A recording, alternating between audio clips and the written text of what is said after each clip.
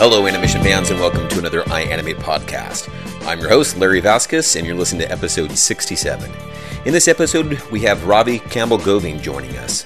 Ravi is not only one of our alumni in our feature program, but he was one of our first classes here back in 2010. So it was really, really neat to be able to catch up with him, talk with a feature alumni who's doing some amazing things. Ravi has been kind of traveling the world, as you'll hear in this podcast a little bit. He was at Dreamworks India. He was at Dreamworks China. He's been in London, Spain, and now currently at Dreamworks down in Glendale. He's been a character developer on the Pokemon movie. He's been a character lead and was nominated for an Annie on his work for Penguins of Madagascar with Dave, the octopus, and is now a supervising animator on their Abominable movie coming out. So he's just done some really, really remarkable stuff, and it was just really neat to, like I said, catch up with one of our feature alumni who is just doing amazing stuff. So listen to this podcast. I think you'll really enjoy it. Ravi, thank you so much for joining us in this podcast. I always enjoy doing these, and we've had a great amount of guests and stuff, but it's always neat to be able to get someone like you who's been not only one of our alumni, but you were one of the first class that we started out with. So it's just a really cool opportunity here to get you in this. I really appreciate it. Awesome. Thank you, Larry. I mean, like I was telling you earlier, right? Like it's an honor for me. Like I've always been the kid who, would share all these like podcasts and interviews with people like, hey, look at this cool guy in this interview. It's so cool. Let's watch it. Let's learn from what he says and everything. And it's weird. Now I'm on the other side being interviewed and everyone in the internet is going to see it. So it's great. Very honored. Thank you so much. Well, you have definitely earned it. It's just been neat keeping up to date with you. Because as you know, we were classmates at one point, because I started out as well, my brother. And so we've always kept up with you. You've done some work with us when you were in an independent. Lagoon Black, right? Yeah. That's right. There you go. Which is some amazing work. So it's just been neat to get to talk with you about that and just hear about your journey. So let's jump into the very beginning then. How did you, before we jumped on here, you mentioned you were from Spain. Yeah. And it always cracks me up. There is just a pool from Spain there that produces CG artists, and so it's just always neat to hear that. So how did you get into animation? What did you, were you drawing when you grew up? What brought you to this path? Yeah, it's a long story, but to be honest, it's not that romantic or mystery or something like it's very basic. I grew up watching a lot of cartoons. I just love them. I got attracted to it since my childhood. And I'm from Spain in a place called Gran Canaria. It's part of it's an island, part of a group of 7 islands called the Canary Islands. So it's very small. Basically back in those days in Europe in general, we used to get exposed a lot to animation, but it was mostly like Japanese cartoons, like TV shows from Japan, because licenses were cheaper to get than American cartoons. So actually, I got exposed to a lot of like, Pokemon and Dragon Ball and all this kind of stuff. Right. Yeah, Dragon Ball Z and, Saint Seiya and all that stuff. And I discovered like Western animation much later. Okay. But I was always obsessed with like the Japanese characters and stuff, and I remember like taking cutouts of magazines and just trying to copy them and things like that. And then I was always at school the kid who would just draw like little caricatures of the teachers in my books and things like that, So I was, from early on, I really wanted to learn to draw and everything. Then halfway through, when I was starting to just get more into my high school years and everything, I think we started to get a computer at home and internet and all that. And I kind of deviated from the importance of art, and I started to get attracted to learning about computers. And somehow my focus went onto learning computer-y stuff and video games and all that. So I think I missed out on like art education and all those things. I kind of early on just thought, okay, maybe if I do things like web design and Photoshop and all that stuff, that's the way to go. Gotcha. It's only later on that I started to understand more that actually it's about art and the foundations, and and these are all just tools to get you where you want to be. So I was in Spain. I went through my high school years and everything till I was 18. And then there was that question of, what I'm going to do in my life and all that for a career. And I already knew in any capacity, I really wanted to be in this business of animation and making cartoons, and but I just didn't know what exactly. Was it animating? Was it drawing? Was it giving people coffee? I don't know. I have no clue. And one of the things that happened in my last year in high school was my English teacher. She helped me out a lot, like giving me some pamphlets and brochures for universities in the UK that offered, education and animation programs and stuff. And it was a good segue for me also to learn English, because I was obsessed with, I really wanted to see the world and travel, and my English was pretty poor back then.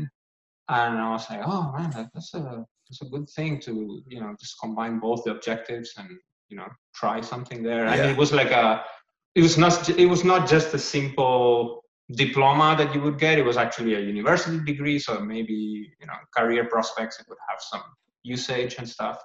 So I was like, okay, let's try to go for that. And my parents, I have to thank them, without their support and their constant backup on everything I've done till today, I wouldn't be doing what I'm doing. So they've always been behind anything. They've been shocked a lot of times, how obsessed I've been since my childhood and cartoons and things like that. So till today, they tell me the same thing.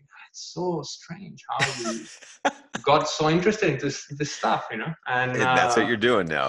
Yeah, and that's what I'm doing for a living. And my dad would always be skeptical about how financially viable this whole thing would be until I started to, work and get some earning. And then he was like, okay, this is actually, it's viable. It's viable, yeah. So, but yeah, they really encouraged me, and they made all the necessary arrangements to make sure I get my higher studies in the UK and everything. So that's where I went next. I spent 6 years in England. I was 3 years studying this animation degree, which it's called Computer Animation and Special Effects. It was from the University of Bradford. It's in the north of England. But it was very broad. It was a course that would teach us all sorts of stuff, media studies and videography and web design and programming and all that stuff. And there was only one subject on animation, just the one. So a lot of the learning was just I would just go in the nights and the libraries and the university, just suck up on books, and then video tutorials from back in the day. I think I discovered Keith Lango at that time, which I believe he's a teacher now. He's going to be a teacher. Yeah. I'm getting a podcast scheduled with him pretty soon, but yeah, he's one of our new instructors here. That's so cool. I'll have to tell him. Yeah, it's incredible. I think, huge thank to him, because it was the revelation for me of, my love for animation, and just his tutorials and everything. We would be a bunch of friends just watching it together and sucking the stuff together. It was just a lot of homework, and trying to figure all this stuff out. And the importance of drawing. I was like, why didn't I draw more when I was in my high school and stuff? And I started to force myself to, when I would finish my university classes, I wanted to go to extra life drawing classes in the nights and all that. So I would go out and do life drawing. I was reading a lot about people sketching, live sketching. They would go sit on cafes and observe people. So I was trying to mimic all that stuff by my own self. I didn't know what I was doing, but I would just try, You're trying, yeah. And and just going through all that, I think I passed my 3 years of university. And during the last year, I was very lucky. There were there were a group of guys who were in the university campus. They were setting up their own little company, and they needed like some animation work done, and somehow I connected with them. And that's even before graduating, I was already like starting to do some little freelancing here and there.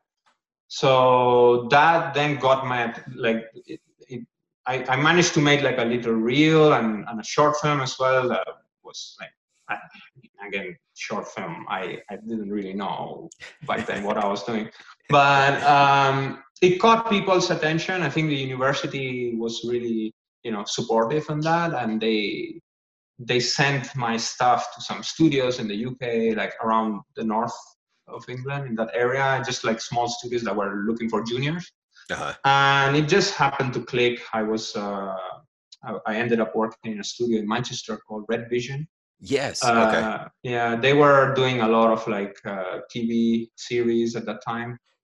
It's like 60 seconds of animation a week or something. Jeez. It was insane. But it teaches you stuff, like it teaches you to be efficient and streamline your thought process and make sure you get the stuff done. It was a good experience in that way. Now, it's that was not yeah. Red Star? Red Star came later. Yeah, later. There's a lot of, I'm getting the two mixed up. Okay. There's a lot of red companies for some reason. I don't know why. But yeah, so Red Vision, I was doing TV shows. And then my contract finished with them. And it just happened that Red Star reached out to me. And Red Star is at that time was a small company in Sheffield. And it was run by two of my university teachers. So I already knew them, and they were very kind. Like they already were, tracking my progress and my work, and they already knew me. So they offered me a chance to work with them at the time, and I ended up being there for 2.5 years, maybe something along those lines. And I learned a lot there because it was a small place, and I got to wear many hats. So I would like do a little bit of. I was mostly doing animation, but I would do a little bit of rigging and a little bit of modeling, very small capacity. And it was like back in the day, we were using like, I think it was Sofimage, XSI, and Lightwave, and all the Modo, and all these softwares that I haven't touched in years. But it was really fun. It really, the dynamic was so great. Like, your peers become your friends. I have some of my best friends from those days, Very cool. And we still keep in touch. And I did a lot of stuff there. Like, it was really cool. Like, we would do, mostly the bulk of work that Red Star used to do was animation for like theme park rides and simulation rides and 4D, So we used to do a lot of like short films, actually, which was pretty cool. It was very unique. Yeah, it was very unique. Getting to do a full kind of storytelling in that. Yeah, kind of. I mean, it was obviously tailored to a certain market, and it was a lot about like stereoscopic 3D, and so the way the storytelling aspect and all that, the format is very specific to that. Gotcha. But yeah, I learned a lot, and I was exposed to, even like the director would be with us sitting there editing the film, and we would be there, with him. So we were always exposed to the whole process. Yeah. You have a problem with the rig, you just go to the rigger and tell him, it's not like in a big corporation, it's different, right? So all this stuff was going super well. The only thing was that I think I had an itch as an animator where I really wanted to grow beyond just making characters move. I wanted to know more about what makes those characters move, like the thought process behind them, acting, and all the deep stuff that at the time I only would see in feature animation. And that's when I was way more into, the Western stuff like Disney and Pixar, and like Pixar for me was like a huge revelation in terms of what you could do with the medium. Gotcha. Like really, it's using it as a language to tell what you want to tell. It's not like animation is constrained to just being for kids and being a specific thing. It's actually just a language, a tool. Yeah. But the themes they cover in their stories, the way they tell the stories, it's so deep. Even till today, I'm a really big fan. So all that stuff was happening. I was like, oh man, I really want to grow more into a feature quality animation, and funnily enough, that's when I discovered iAnimate. Okay. I think it was back in 2010, maybe. Yep. Yeah. That's why I remembered Red Star, because I remember it was about that time when you started at iAnimate. Yeah. And now, how did you hear about iAnimate? So what was funny was, again, this very tied to my learning of CG. I never got CG right. Like, I was always struggling with how 3D stuff works and the technicality of it all. And I think there was a time when Jason Ryan was doing the JRE demos and everything. JRA demos. And I used to love those. Like, he made it feel so easy. Like, you just draw and then you basically transfer what you're drawing in 3D. And, that's awesome. So that made sense to you, huh? And a lot of that, it's like it clicked. Like, I can't draw. And then I would tap into my old days of when I used to draw and everything. I tried to use that and gotcha. Make sense of it all. And then through following him, then I started to know about iAnimate. And I think I was really considering Animation Mentor because that was the only school available. Other one at the time, yeah. It felt at that time I wasn't, like, my budget wasn't allowing it. I was not rich. I'm not rich now, but I've never been rich, but I was not that rich. And then iAnimate came and I was like, this is so cool. Like, it felt really, accessible. And you guys, like Jason Ryan I was a big fan of his stuff. So it's like, let me give it a try. But I have a job. How am I going to do this? And it's in US, the time difference. Oh God. And like, you know what? I'll just do it. It's okay. And I did it. I enrolled for the course. I mean, it was the first, well, right? first batch. Yeah. And I got to tell you, and I've mentioned this on a couple podcasts before. It's kind of sprinkled throughout, but basically, when I jumped on, it was again first class, and all of a sudden, people start kind of posting some of their stuff, and you're like, oh my gosh, I've got to really step up my game right now.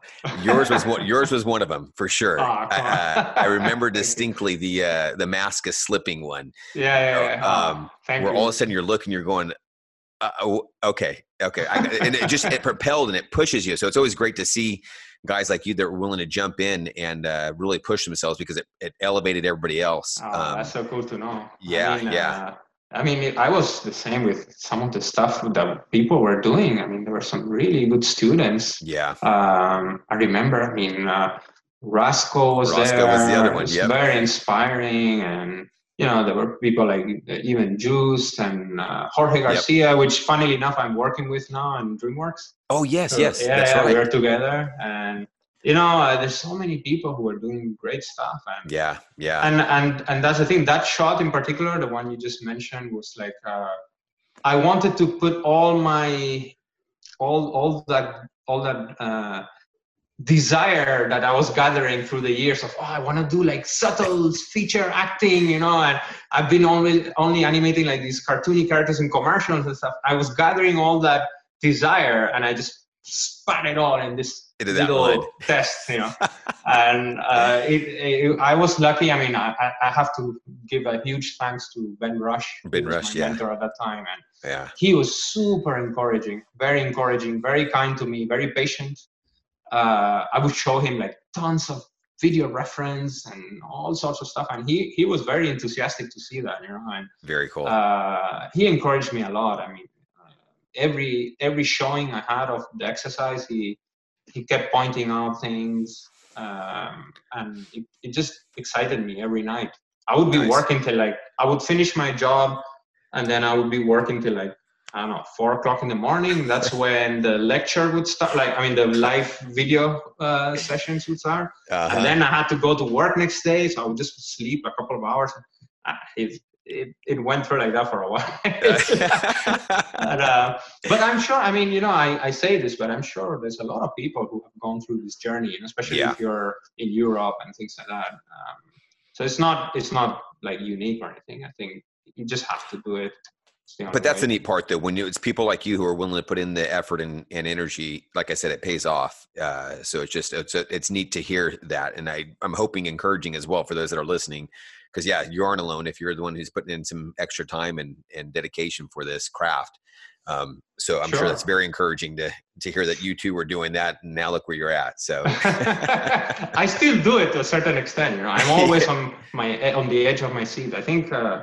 I keep telling this to people that animation is so time consuming. You need patience and you need to be humble about it too. Like it's very easy to think that you figure it all out, and then there's always something new. It's always something, and that's what I love about it. Every single shot, every single character you touch is going to be different. Even if it's like, it's a character, I don't know, like it's running and then he jumps off a cliff or something. And maybe you've animated that before, but it was a totally different context. It was a different character. It was a different place where he was doing. I don't know. There's so many components, and you just have to keep working. And it's part of the love I have for it. It just keeps you, on your toes. So yep. As I tell people, animation's one of those things that it's always fun and refreshing because it's never the same. Yeah. But I said, because it's never the same, you never feel like your feet are secure. So it's always that, Yeah. And you have to be willing to embrace that uncertainty in a way, make it part of you. Like I always say, I'm okay saying that I embrace animation as part of my life. It's not just a daytime job and I just forget about it. No, I'm constantly thinking, but it's okay. I mean, as long as people are, obviously there are people who would say, but I have my personal life and I have to balance it out. I understand. It of course it happens to everybody, right? But I think as long as people understand your nature and they are supportive, I think it can work out. You can be passionate about it. It's okay. Yeah. And I think that's the main key for me. To be passionate about is what keeps you going. Yep. Right? Yep. So now from iAnimate, you graduate. So we started in 2010. Mm-hmm. You were our first class as well to graduate, which would have put it 2011. From there, is that right? Yeah, that's correct. 2000. Okay. In fact, I think there was a time. 2011. The end of 2011, which is when I came to LA the first time for the graduation. And the Dreamworks campus. Yes, that was awesome. That was very, very cool. That was really beautiful, beautiful campus. Yeah. And here's what's so funny. Now you're there as a supervising animator. That is just amazing. It's I don't know. I don't even know how it happened. The blink of an eye. But I know it. But yeah, I mean, it was crazy back then. Again, like so what happened was, at the time I was doing the first assignment, right? The one you mentioned earlier. And that was the first workshop because I started in workshop 3. Back then, I think you guys had 7 workshops maybe, or 6?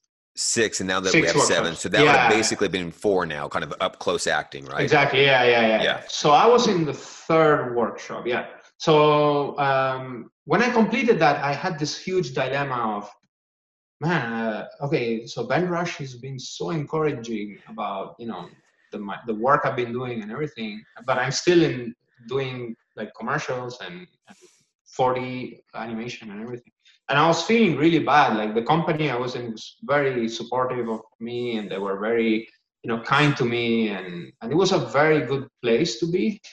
Till today, I really love those guys, but some part of me was like, I need to grow. I need to make that decision. And there was one of my friends there who I still keep in touch with, Francesco. He was like, man, just do it. Just do it. Just go for it. Go for Hollywood and your dream and all that stuff. And I don't know.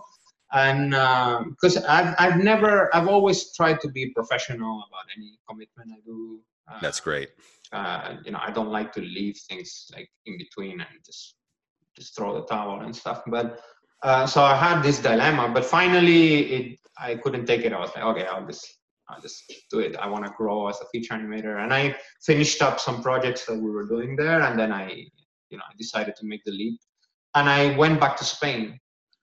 And one of my classmates at Kwame, I don't know if you remember him. Yes. Kwame, who is now at Sony.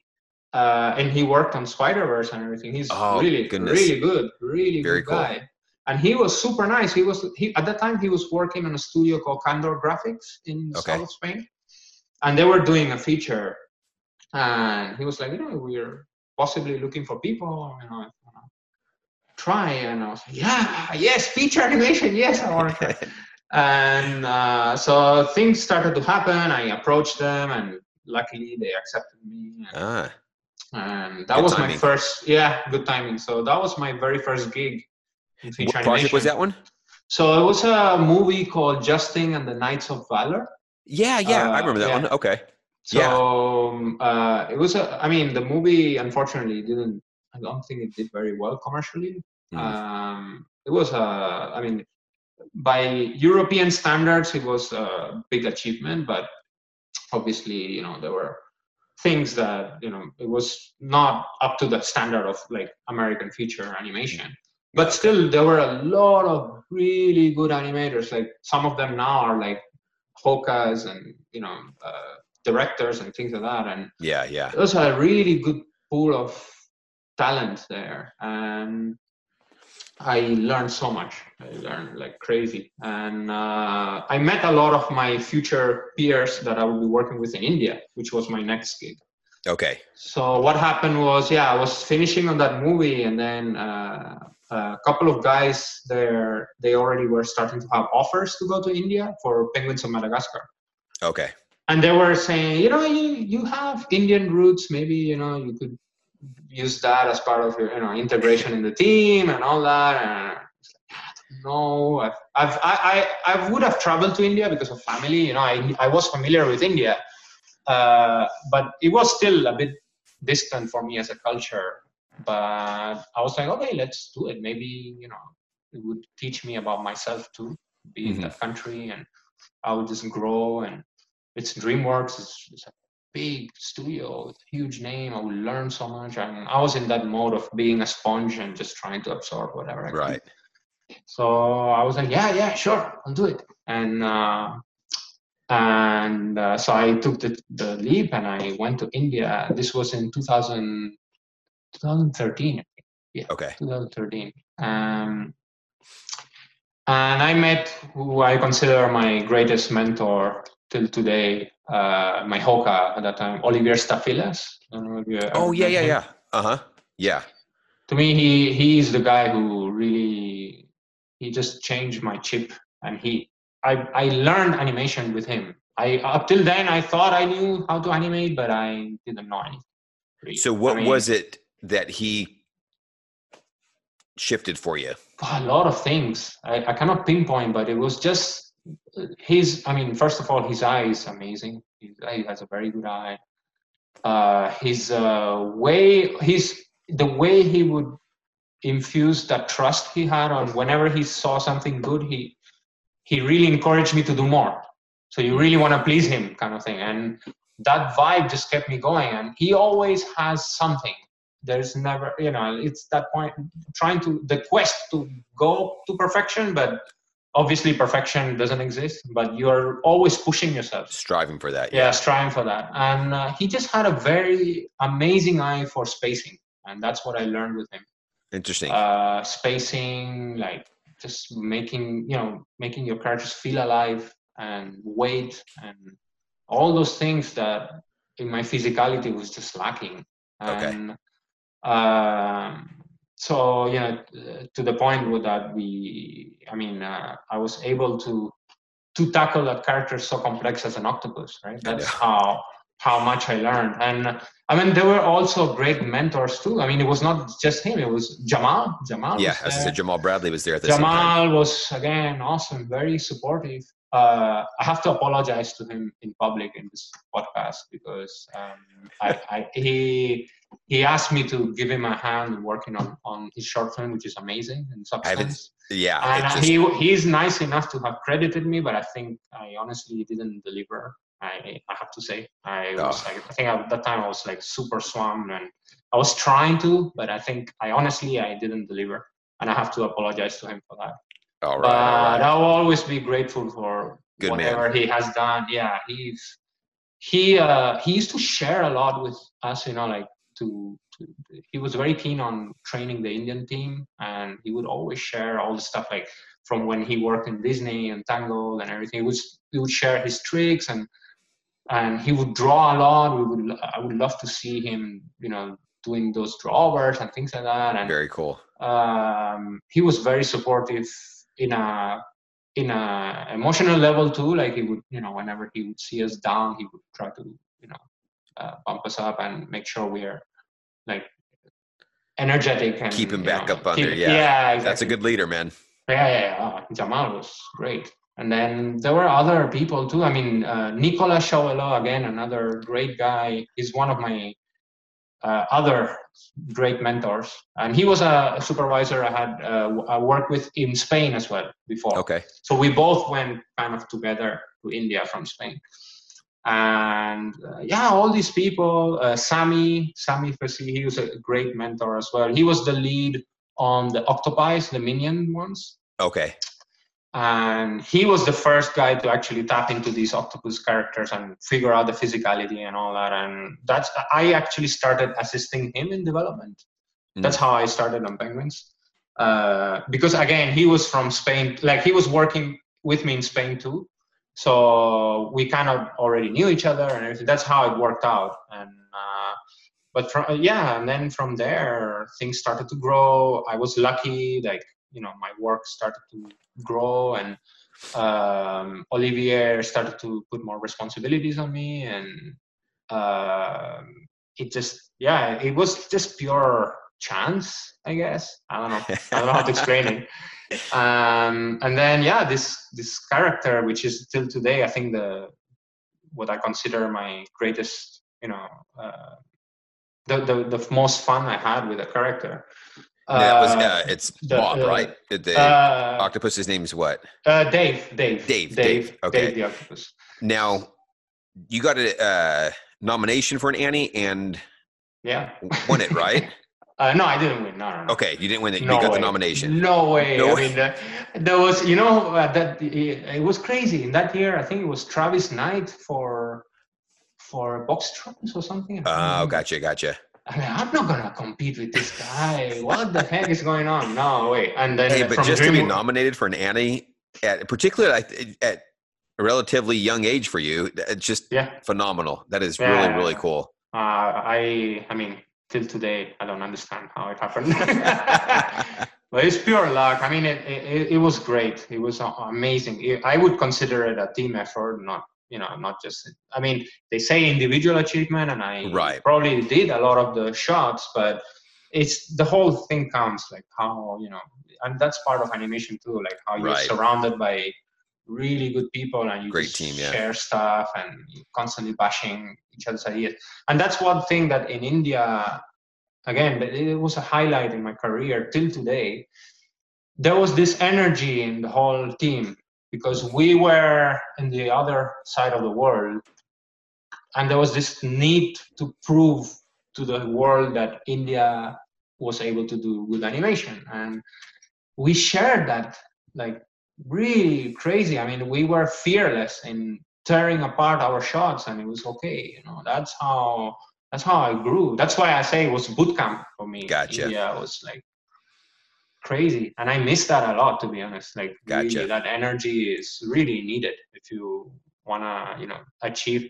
I mean, you can do like work that is good, but if you want to do that extra 10%, I think you surround yourself with people that are on the same page. That drive and that so that's how that whole thing in India happened. What were some of the biggest hurdles you had to overcome in India, both maybe culturally, maybe just the adjustment there, and animation-wise? Culturally, I would say, I mean, I was a bit lucky in the sense that, my heritage is Indian, and Okay. since childhood, I've been, my parents, my upbringing has been very, close to Indian culture, and Gotcha. I understand the mentality. I would have traveled to India, not that frequent, but maybe like, 5 or 6 times in my lifetime at that time. Uh-huh. So I was familiar with the culture. It wasn't that big of a hurdle for me as opposed Gotcha. to some foreigners who were there. I had it a bit easier. But I think the struggles were more like work-wise. First of all, I was learning, so I had to catch up. I would see some amazing work, and how I'm gonna keep up with that? So I had to really do a lot of homework, and then I also. I think the hurdles were also the fact that we were working cross-site.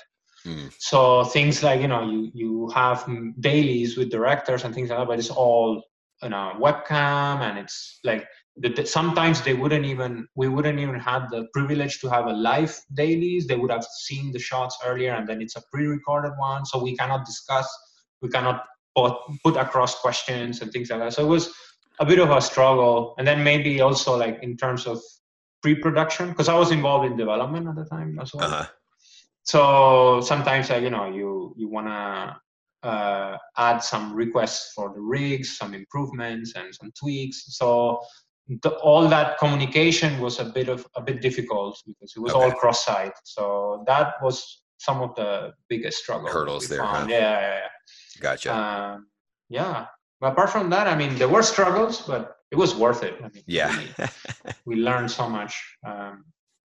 Now, what's happened to that studio there? I know it's no longer part of Dreamworks. Is it just disbanded altogether, or is it another studio? Okay.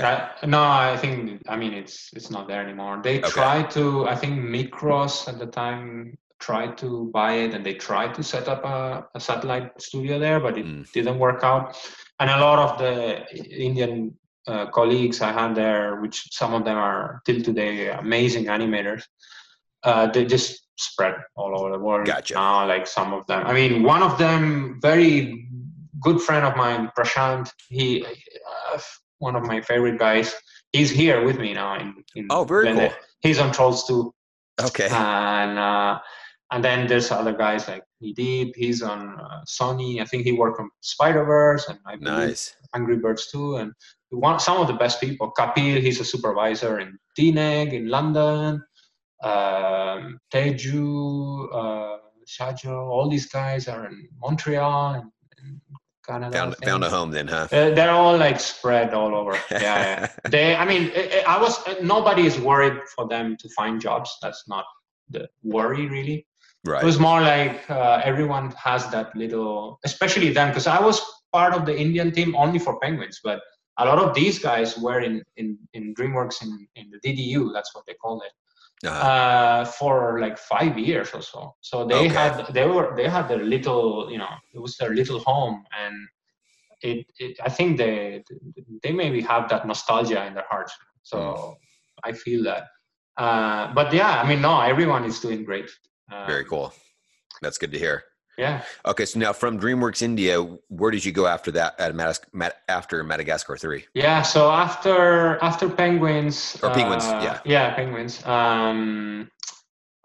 So Olivier, my Hoka on Penguins, he was being tapped by Oriental Dreamworks in Shanghai, in China, and they were basically at the time just building a studio from the ground up. It was literally a huge venture of trying to set up a feature animation studio from zero. There was nothing there, and he was gonna go there as as a driving force for animation to set up the whole department, to set up the first project, which was supposed to be. They were discussing many projects at the time, and it ended up being Abominable, which at that time was Everest. It was called Everest. And basically, he offered me to go with him. And we already had established this working relationship. We knew each other and it was working out really well. And I was like, yeah, sure, I will take the chance. Again, another whole new level of learning in terms of the responsibilities I was going to get, because I was gonna contribute. I mean, that's how it all started. It was more about just contributing in a higher level than just animating. It was more about you get all these responsibilities like liaisoning with other departments and training people, like training junior animators, and even development in a deeper level, like months and months of like just trying to develop rigs and characters. It was an amazing prospect, but like I said, the studio was starting from scratch, and it was tough because you start to value and realize, okay, these big studios that we know now, the system is already in place, but even if you want to build it from scratch, it's a huge endeavor. I mean, from every side. Like we had we were using Maya, for example, and it was like Maya out of the box. There was no plugins, no nothing, and you're like, okay, this is like animating back when I was a student, with the same toolbox. It teaches you. I mean, it's a slap on the face to teach you about. It's not about the tools necessarily. It's all here, and it's all in the talents. And but it was tough, and that's how the whole journey in China started that way. It was this whole adventure on trying to build up the studio, and then eventually get into making the feature. So, in addition, I mean, because if you have DreamWorks, they were behind this, what was the biggest challenges of being able to not utilize a lot of what they already had? Yeah, so that's the dilemma. I mean, there are certain subtleties in the arrangement and the setup of that studio because it was in China, and it was what they call co-production. It was a venture. It was Jeffrey at that time involved, but there was also like CMC, China Media Corporation, I think. So it was a company that's not necessarily solely owned by DreamWorks. They had the name Oriental DreamWorks behind, but the political side of it and the kind of the setup of it is a bit complicated. It's even beyond my understanding till today. But basically, we were not like India, for example, the DreamWorks dedicated unit, the DDU. That was a direct branch of DreamWorks US, or DreamWorks Animation. But Oriental DreamWorks was a kind of a different setup. I gotcha. So we couldn't share the pipeline. Like we didn't have all the technical advantages and tools and system that DreamWorks US had. We had to build it. We would have the artists and the leadership from here every now and then come and help us out over there. But we didn't have access to officially use, software or things like that. So, for example, I mean, to give you an idea, at that time, the animation team was working on dubbing in Mandarin Kung Fu Panda 3. The whole movie was being reanimated in the lip sync in Mandarin. Gotcha. So to do that, obviously the main animation was being done here in Primo, right? The software that DreamWorks uses.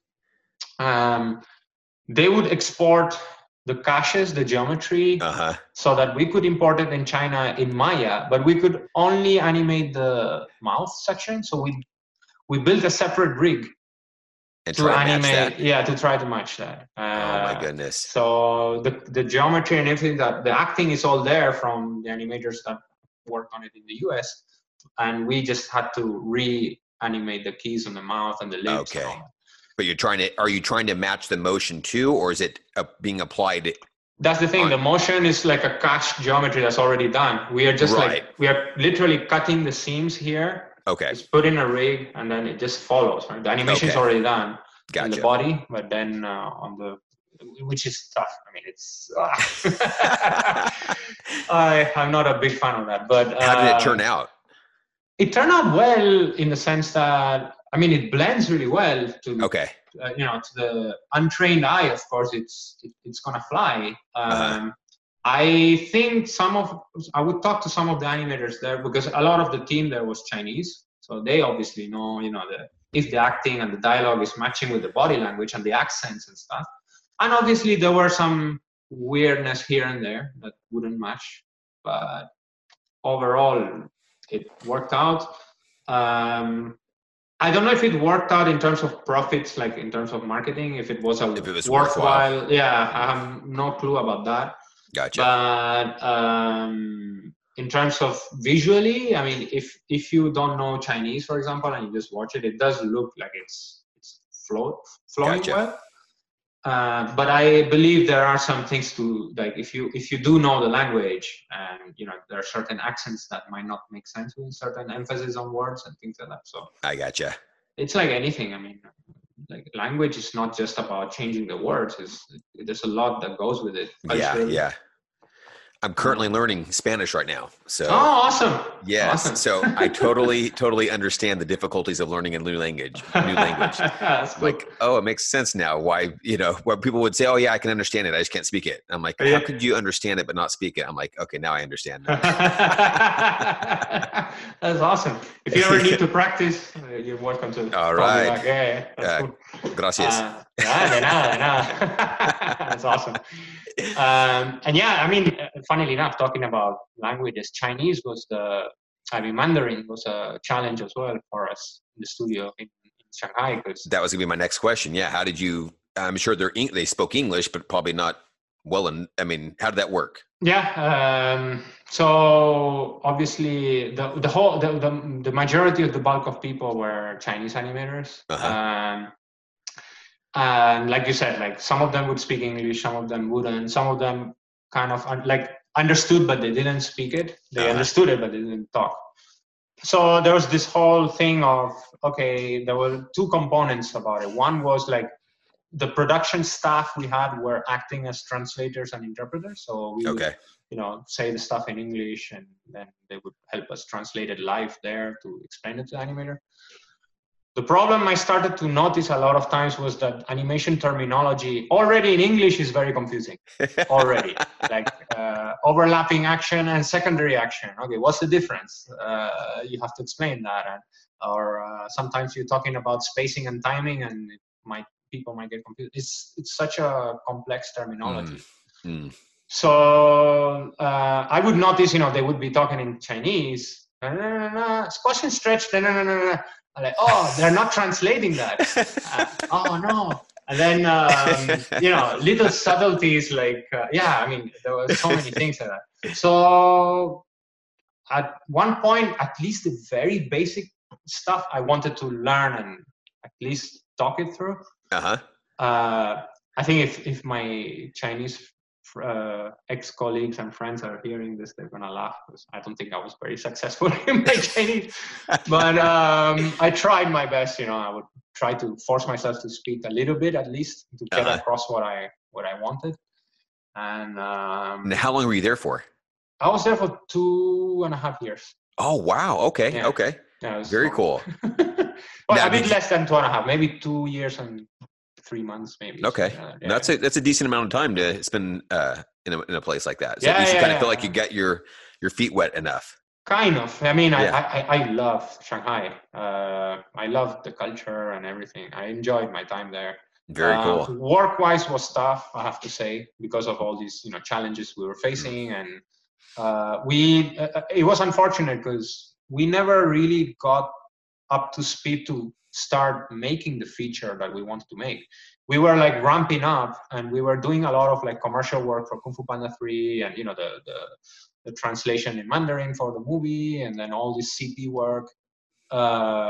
We even got to work on a theme park ride, which is now, it's funny, it's the one that you see in Universal Studios now, the theme park ride of Kung Fu Panda. It's the one we originally worked on in China, but what happened was with the format we worked on was at 48 frames per second, 4K. And what happened when Universal Studios acquired Dreamworks? They decided that they wanted it at 60 FPS. They wanted new sequences. They wanted a whole bunch of stuff.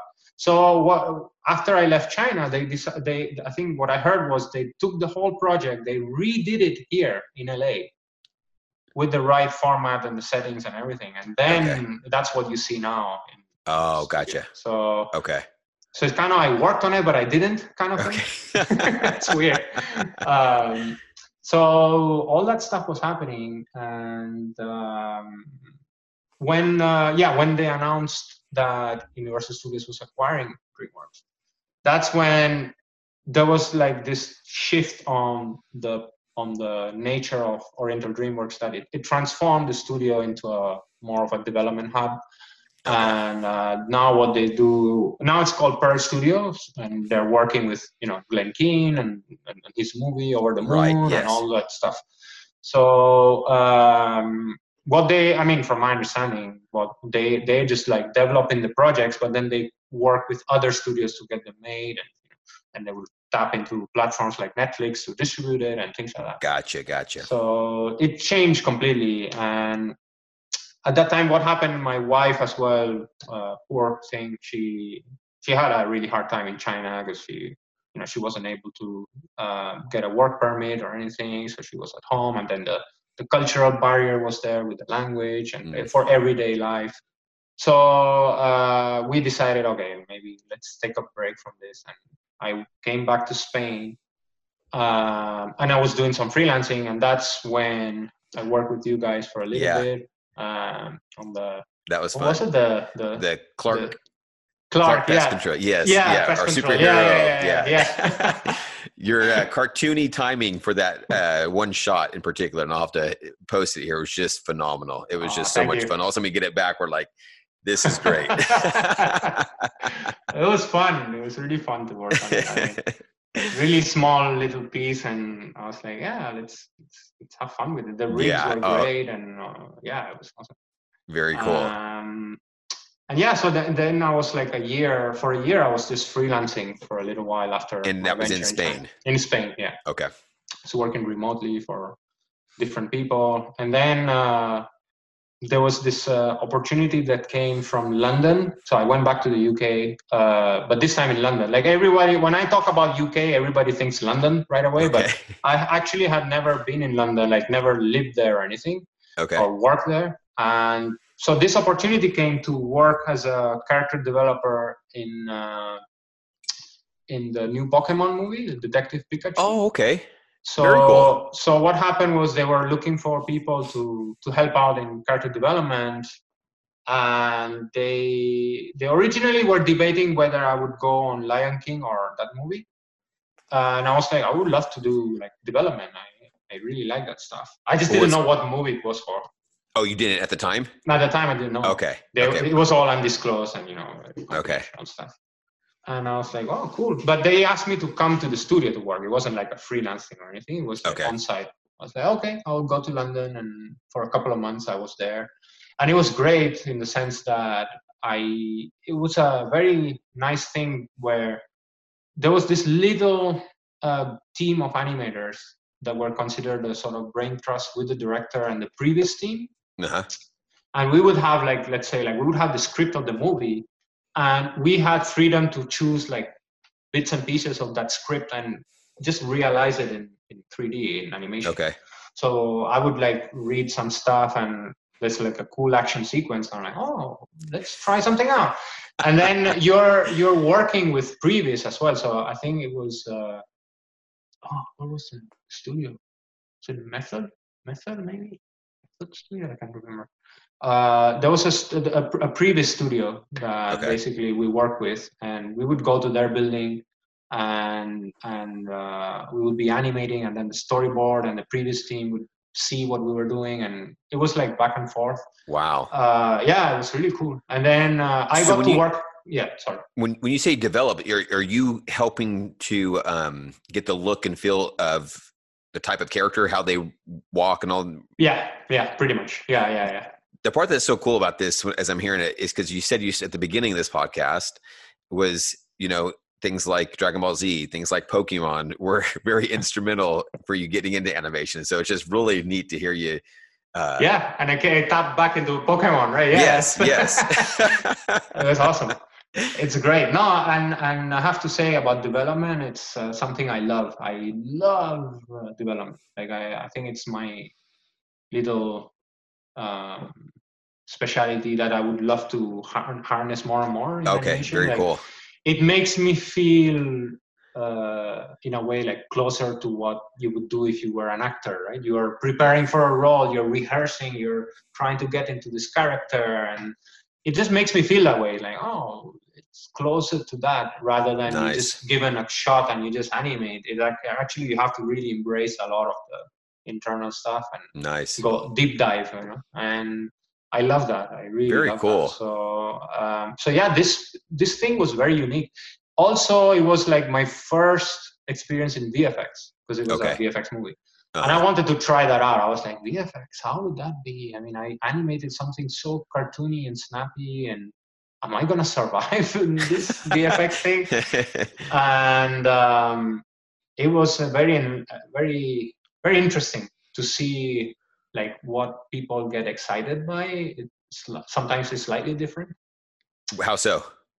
In the sense that you find that you have to achieve entertainment through physicality, which is something that, I mean, you have to do it in feature animation too, but sometimes in VFX is really like they hammer on that. So you know, like you really have to sell the weight and the overlaps.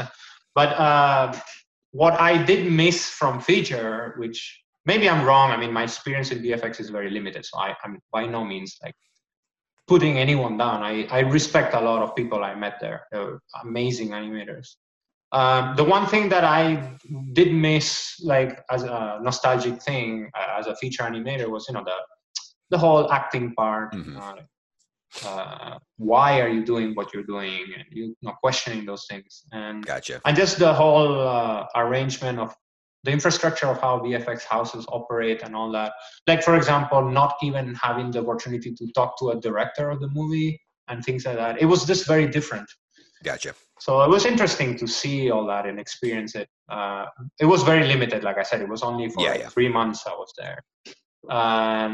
And then, funnily enough, as I was wrapping up on that, Dreamworks reached out to me.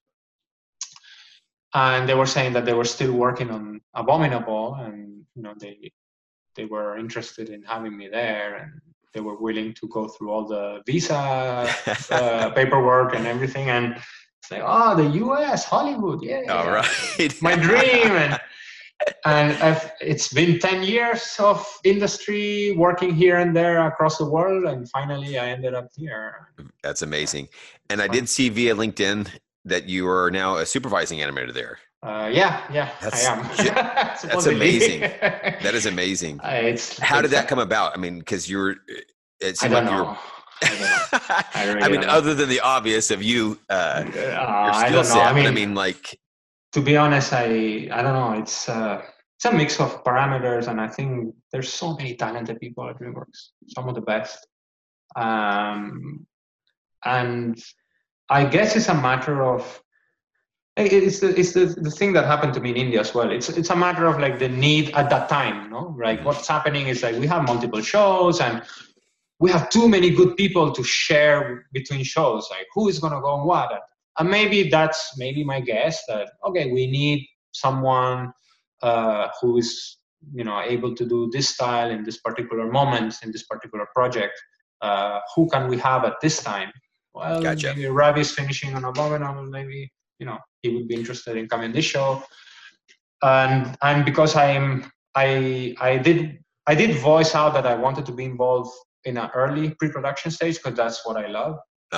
Maybe that tied with the whole thing about being promoted, and I'm just lucky. I don't know. I mean, my Hoka right now is Dan Wagner, the Hoka of all the Kung Fu Panda movies. Yeah. I've heard great things about him. Yeah, he's a master. I mean, he's an animation director, but he also animates himself, and he's like super fast. I don't know how, and it's just great. I mean, he's very easygoing. He makes you feel very comfortable, and he again, that element of trust. You know, like yeah, if it's cool, go for it. So it's a fun experience working on this movie now. Now, how has your roles changed now being a supervising animator there? Well, in many ways. I mean, first of all, I have to, you know, it's kind of what I was exposed to when I was, you know, in India and China. It's kind of similar responsibilities, but so you're basically you're liaisoning with other departments. You are helping out the Hoka on giving notes to people and keeping the quality check. You're developing characters as well. In DreamWorks in particular, I don't know in other studios, but in DreamWorks we have this peculiarity where supervisors have to do quota also. So we have to animate. Yeah. I've heard in other studios the supervisors kind of have a more of a management role, and maybe they are there as a pinpoint consultation kind of point, but not necessarily they animate, or maybe they animate one or two shots here and there, but the quota might be flexible. But for DreamWorks, they require us to basically animate too. So we have to juggle with those two tasks. And it's kind of funny.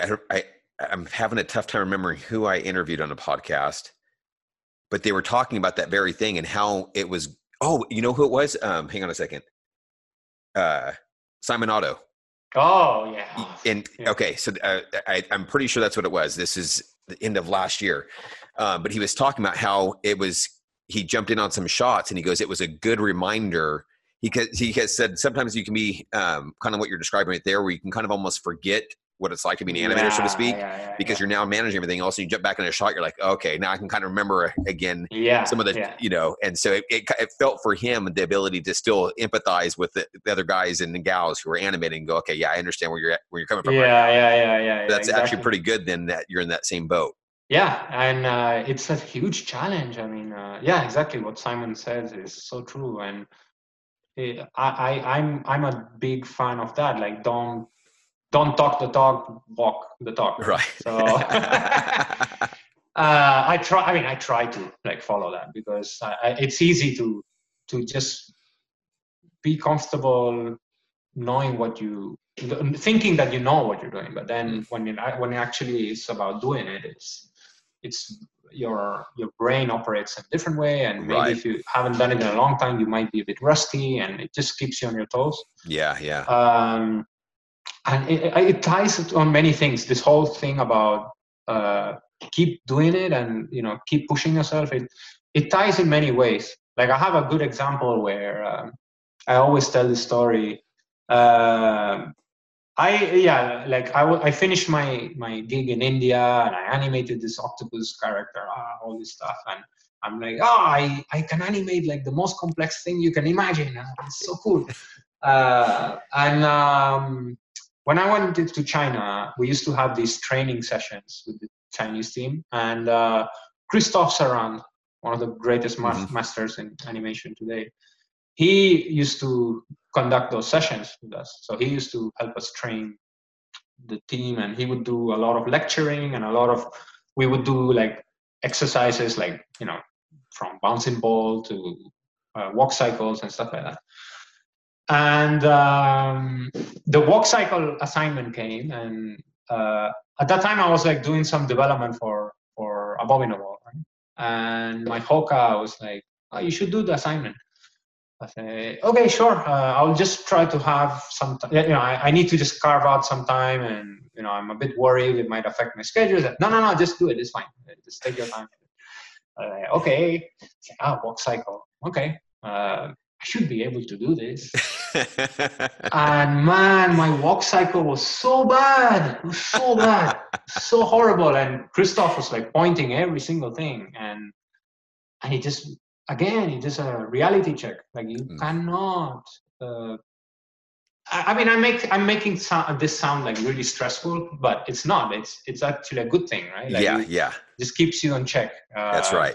Keeps you humble, keeps you mindful that, hey, I got to keep striving. Yep. Yeah, exactly. That's I can't ever settle on my past accomplishments. Yeah, exactly. Exactly. Yeah, correct. So I don't want to discourage people or anything, especially like people who want to get into the industry. When they hear this stuff, like, oh, it's so difficult. It's difficult, but it's fun, Like, you learn. And again, it's a huge reality check. I was like, oh, you really have to do your homework. And so that was a fun little story about that walk cycle thing. Now, I got to tell you, when I first saw Abominable, I was like, oh, okay, it looks fun, and then I was working, doing some stuff, and my kids saw it and like, oh, show us the trailer. And I watched it again. I'm like, Oh no, this is actually looking really cool. This is going to be a fun show. So yeah, I'm actually really excited for it. I think it's going to look really good. Yeah. I mean, it's a fun one. I have to praise Jill, the director, and Todd Willerman. Very great people to work for. Gotcha. Very nice. Very nice people. They always made you comfortable, and yeah, the experience working on that project was fun. Yeah. I actually love it's a one movie that where I exercise a lot subtle acting and like not having dialogue in shots, just having like reaction faces and things like that is very subtle. It's a good exercise on that, like for me. That was something that I really enjoyed doing in that very movie. Nice. And again, great animators, great people. Ludo, Guillermo, I mean, I can't think of Hans, all these great supervisors we had. Learned a lot from them. Marco, I mean, there's so many people, so many good people here in Dreamworks. How has your workflow changed, or has it throughout the years? Because you're just naming all these, these people. He was great and instrumental to me. And this, has it changed much in your regards to your workflow and approach? So this is funny. I was just recently, like a couple of weeks back, asked to do a talk at Dreamworks about workflow, and I think I'm the worst person when it comes to workflow, because I am the kind of guy who I try to tailor my workflow to the need of what I'm doing. So if it's a specific, I work totally differently if it's how to train your dragon, subtle acting shot, or how to train your dragon in a crazy action sequence with a dragon. Okay. I would work totally different way than Boss Baby, subtle acting, or Boss Baby. It's really tailored to, like, the technicality of it is very tailored to what I want to do and what the character needs and the show and all those parameters. So what I like to talk about is mindset and what I look for. What there's a certain foundation I have in the habits I have. The habits, basically. It's not workflow per se, but it's more about habits I have. And based on those habits, then I tailor my workflow. So, like, one of the things I really hammer on is what animation means to me. And I always talk about, like, this little, I mean, I'm going to make it sound really academic. It's not the purpose at all. But it's basically this whole thing about timing, spacing, and posing. Those are the three things for me that you play with when you animate. And the reason why I think that way is because it's tangible. You actually see it in the graph editor. When you have the graph editor, the vertical axis would represent, your spacing, your range. The timing, it's on the horizontal line, and your keys in the curve are your poses. So it's literally a tangible thing that you can see. Gotcha. And those three things are what define visually what you're seeing. And then if you take an example of Luxo Jr. from Pixar, right?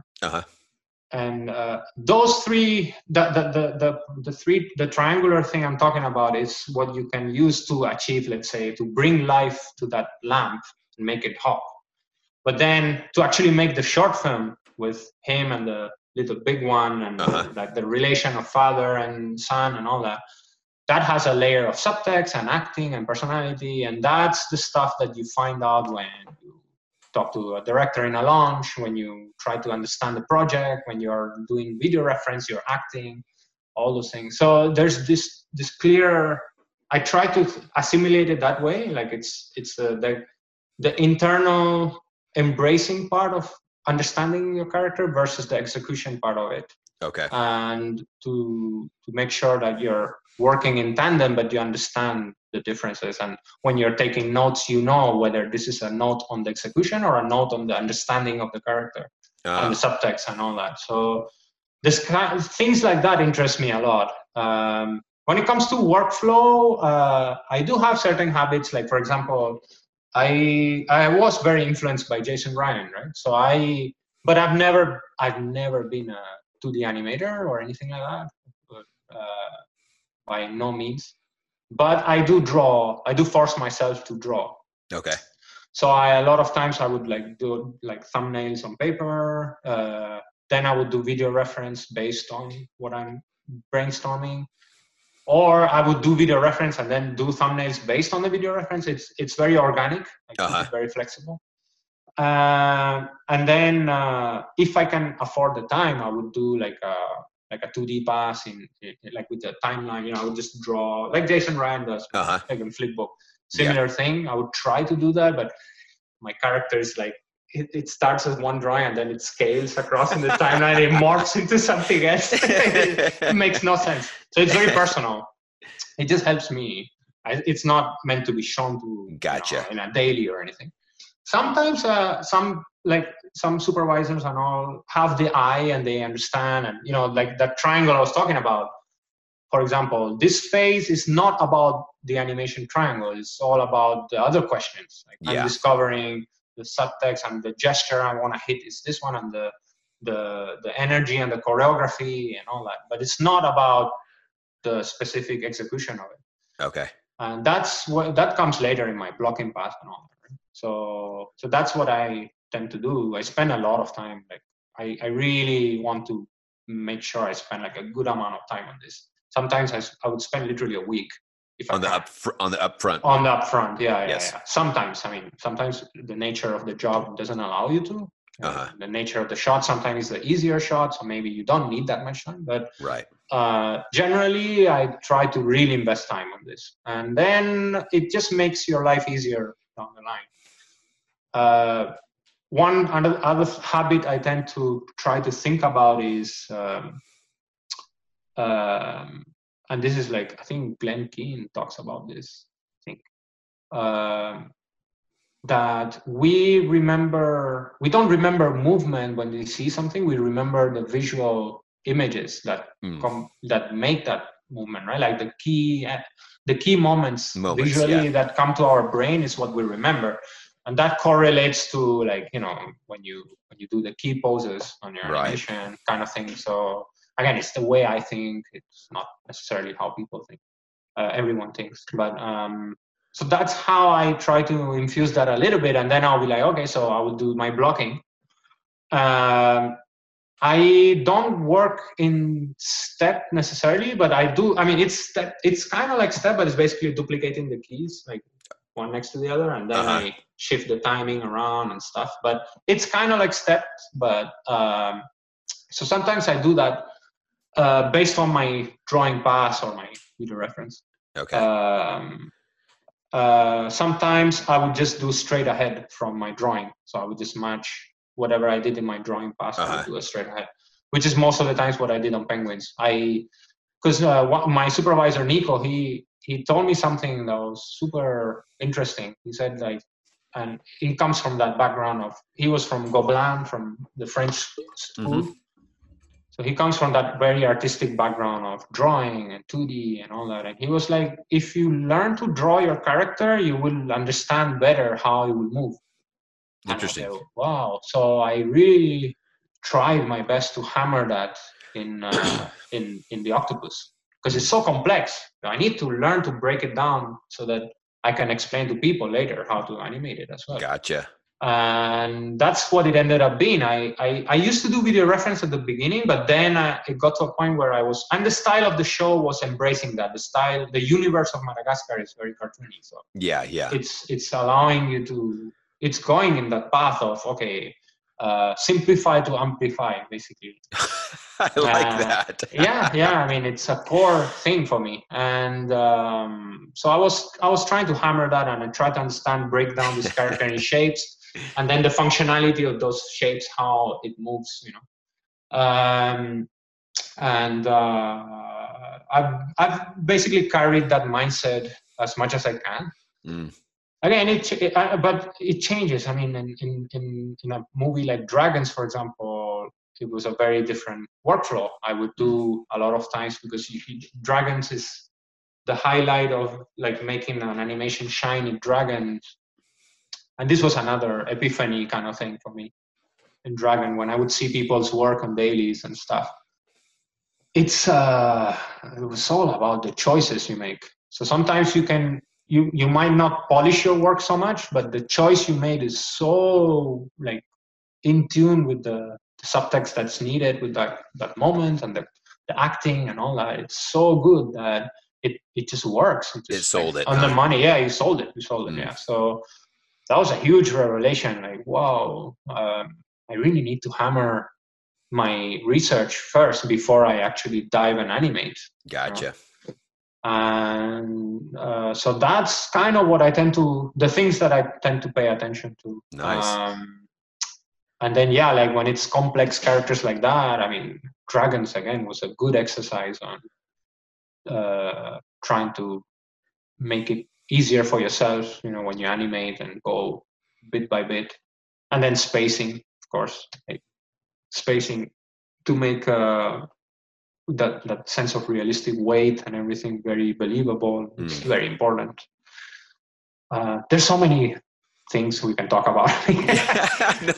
It's endless. I mean, those are great I love stuff. This stuff. Yeah, it's a lot. It's a lot to talk about, and I find myself like the other thing I really am fascinated about is like people coming from different studios and having different philosophies. Right. So like when I came here in US, I finally got to meet people who have worked at places like Disney or Pixar or things like that. Otherwise, I would have never met anybody from those backgrounds.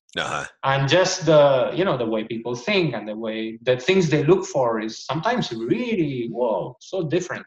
Or I have friends who say, for me it's all about appeal. It's not appealing. I can't stand it. And okay. So there's so many parameters. But yeah, for me, like in terms of when you ask about workflow, I talk more about habits and things I look for rather than workflow, because there's so many like technicalities and people making custom scripts and hotkeys, and I'm like a layman. I'm very basic. I'm like, if I'm in a cave, how would I animate? Okay. I try to be like that. It's funny. I remember talking about this. Jamal did a caricature of me like being a caveman trying to animate, because I think he was very much into like these little sophisticated like X key setups and all this fancy stuff, and he would show me, it's like, you should use it, and I was like very hesitant, and I would try for a week and I would give up, and then he drew this thing. It was so funny. Grabbing your keyboard and literally. Keyboard bad. Exactly. Well, Ravi, I really, really appreciate your time, man. This has been really great for me to be able to catch up with you, but just some of the information that you've expressed in here, I know this will be great for anybody listening. I like that one, simplify to amplify. That's fantastic. That's really that's good. Actually from it's another one. It's not from me. It's from there's this pantomime coach that came when I was in Spain. Oh, cool. His name is Robert Bennett. He's awesome. He's a great pantomime acting teacher, and he's very well known in, like, I think mostly in like France. He goes to a lot of like Gobelins in Gobelins, and he goes to a lot of European studios, and he has been a consultant for animation studios as well in the US, I think, because he's American. But yeah, he talked about this because a lot of people discard they say, you don't need to know about acting and pantomime and all that stuff. Just do the reference and just wing it. And to me, it's like. You could. I mean, it doesn't hurt to learn about it. It doesn't hurt to look at it and listen to what they have to say and just implement what you feel is right. It doesn't hurt at all. And this thing for me was like, it's essentially like what caricature means, right? Like you're taking the core elements of what you feel makes that essence of the character, and then you exaggerate it, you play with it. So yeah, that's simplify great, to amplify. That's great. Well, really appreciate your time and wish you the best of luck. And I'm sure we'll catch you around here soon. Yeah, thank you so much. It's been great. All right. It was awesome. Yeah, and good to see you. And regards to Daryl as well. Will do, man. I'll let him know. Awesome. Great. Thank you so much. Yeah, thank you.